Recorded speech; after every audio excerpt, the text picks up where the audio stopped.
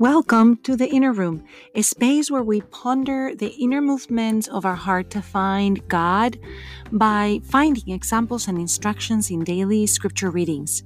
The emotions in our hearts can help us or hinder us in our spiritual journey. Open your heart, explore your emotions, and align thoughts and emotions with God's plans for you. When we learn to feel and align our emotions, we advance in our prayer life by loving more deeply, remaining in peace more often, and finding courage for the journey of life.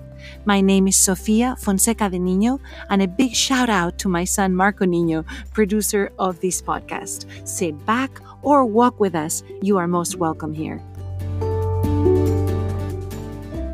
Friends, during the Sunday that John Paul II set out to be the Mercy Sunday, 1 week after the resurrection, we have readings that expand our understanding of the mercy of our Father, of our Lord Jesus, and of the Holy Spirit.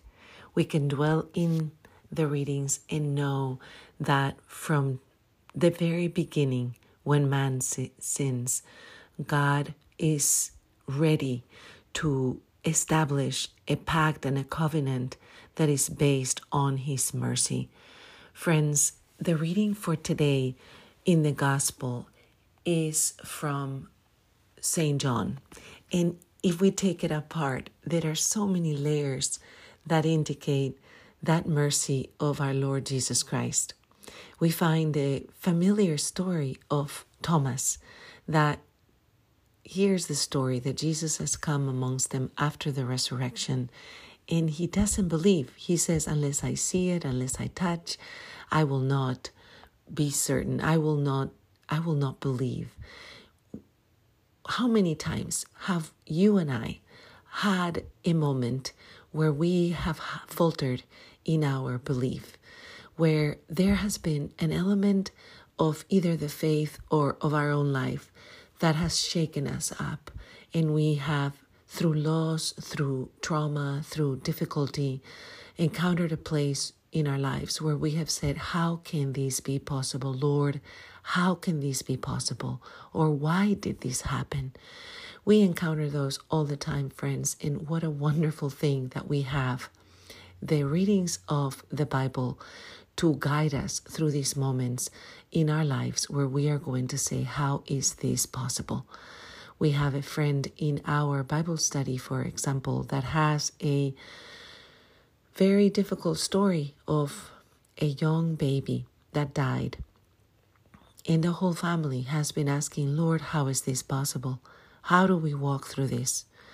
These are moments of shock and trauma. And you can imagine where Thomas was 1 week after the resurrection, when Jesus has been brutally tortured, publicly humiliated, where there is a persecution afoot, and where all of them are trying to reconcile Jesus' words and actions with how the world has received them. And they are hiding, and they are afraid. And this is not a normal story, that the stone has been rolled, that Jesus is now walking again. You can imagine that you and I, if we had been placed back in that time, we probably could have been Thomas, because this story is something hard to believe. They had heard of Jesus' torture and crucifixion. The mercy aspect of this story that today makes me ponder and meditate is that the Lord meets Thomas in his unbelief, and He's meeting me today and you in that place of unbelief where we say, Lord, how is this possible? The Lord comes directly to Thomas. He meets them again a week later and comes directly with a request specifically of what Thomas needed to believe. He knows that Thomas has said, unless I see, unless I touch, I cannot believe. And the Lord walks in their midst and says, here it is. Here's my body. Touch my side, touch my hands. See the place where the nails were placed, and unbelief. And the response of Thomas is something that many of us still use, particularly in the Eucharist. My Lord and my God. The response with that encounter of mercy on this beautiful time where the Lord helps us to remember that He's merciful is that He meets us where we are. He meets us with the evidence, with the truth that we need to continue walking, to continue believing. And that it will be personal, it will be intimate, and it will bring us right into the place of His own wounds, where He can show us He has been at the darkest and the most difficult places of being human. It is also very merciful of the apostles to have taken the time to write these stories at a time when they were all being persecuted, and we know they all die, deaths of persecution, except John. And John at the end tells us, I have written just a few of the stories of the signs that Jesus performed in the presence of the disciples, that these are written so that we can believe.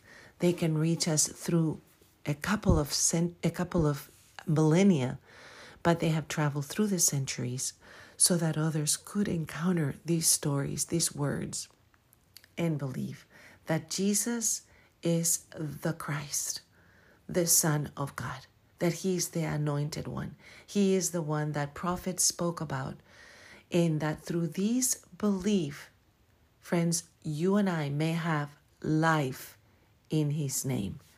What does that mean? What does it mean to have life in the name of Jesus? Friends, it means that that same power that created an earthquake and brought dead people out of the tombs, and that did what we also witness in the Acts of the Apostles after the resurrection and the ascension and the coming of the Holy Spirit, that we find in Acts chapter 2 in the first reading, that the disciples are devoting themselves to the teaching that Jesus left with the apostles in the communal life, the breaking of the bread and the prayers. Friends, here we have the liturgical explanation of what we still are doing today. We are still praying and breaking the bread. We are still coming together. We still pray as a church every day, every 3 hours around the world, so that there is prayer without ceasing. And we continue the learning and the teaching from the little ones to the ones that are preparing as adults to become part of the community and beyond.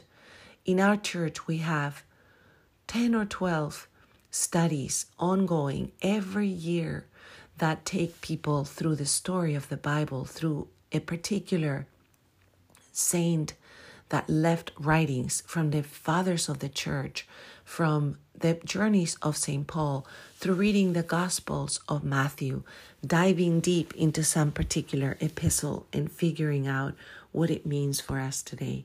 So do take the time to sign up, to be able to listen to the life of the Lord still activated in our life and wanting to be activated in those around us. The first reading says a couple of times that they believed and they were together. That sense of commonality, of having meals together, of praying together, of sharing the material possessions, devoting themselves to meeting in the temple, in the homes, and to have hearts of exaltation and sincerity in praising God, knowing that every day the Lord added to their numbers. On Easter Vigil in our church, we had 32 people that received the sacraments, adults, for the first time. And worldwide, there were 40,000 new Catholics that came into the church on that vigil. What a rejoicing, still ongoing throughout the world. And friends, many more are coming, and they are counting on you and me, making that effort to reach out uncomfortably through places where we might not know exactly what to say, But the Lord, in his mercy, has left us the Holy Spirit, that love between the Father and the Son. And the Holy Spirit, in his mercy, is groaning from within us, so that those prayers that we do not know how to utter can be uttered. Today we pray, friends, that just like Jesus met Thomas where he was in his place of unbelief, that those of us that have people in our lives that are dear, people that have our same blood, people in our close family, in our circle of friends, in our circle of work, co-workers or college students that have other students or high school students or young ones that are in families where they haven't yet received the sacraments. Friends, we pray that the Lord will continue to add to the numbers of those that believe. Why? Friends, Psalm 118 tells us that we come to the Lord with thanksgiving because he is good and his love is everlasting. And he hears our prayers. And his mercy, says the psalm, endures forever. And that is why we praise him. The psalm says, I was hard pressed and falling, but the Lord helped me. Just like he did to Thomas, he wants to do for us. My strength and my courage is the Lord, and he has been my Savior, the joyful shout of joy in the tents of the just. Friends, the last little bit, I have been so busy. There's so much going on at work. And this year I truly took on too much with a full class for my students. And I know that I'm weary because there is all these senior things going on. And we had prom, and oh my goodness, it has been so busy. I've had days, one day I worked 17 hours. So I am trying to balance it out, friends, and I'm trying to remain in that spirit of rejoicing, knowing that, as the psalm tells us, the stone that the builders rejected is the cornerstone of our lives. To keep our eyes on the Lord, to know that the Lord is good and that his love endures forever. Friends, we go to the throne saying, thank you, Jesus.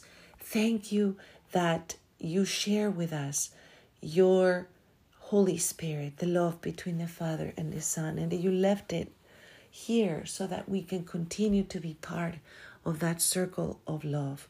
And that, as we see in the first reading, in the second reading of 1 Peter, we bless you. We bless the Father, and we bless the Son, and we bless the Holy Spirit, because in your great mercy, you have given us a new birth to a living hope through your resurrection, Jesus.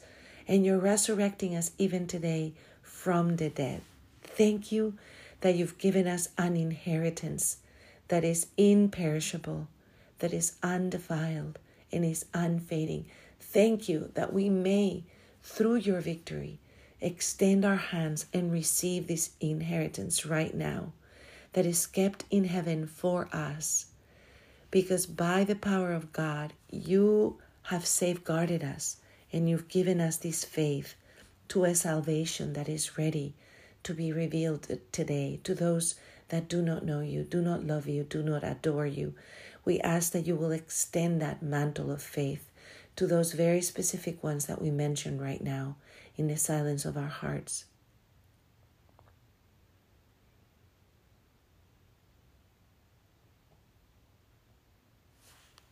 Oh Lord, thank you. We rejoice knowing that you suffered trials so that this faith could be extended to those around us, that you are now above every other power and authority in the heavenly places interceding for us, that you are loving us, and that you are rejoicing in the victory of all those that are coming back to the church, and that this glorious joy is our joy today, and we extend that to the world. Thank you for your passion and your death and your resurrection. Thank you because as you met Thomas, you meet us. Thank you that you find us in our unbelief. Help us in our unbelief and make our faith grow. We pray this in the name of Jesus. Amen.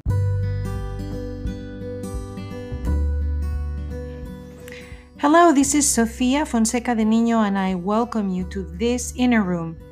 You can find us on Facebook, Twitter, and Instagram under the Inner Room Emotions in the Bible, and we would love to hear your questions, your ideas, or your comments. Thank you for joining us today.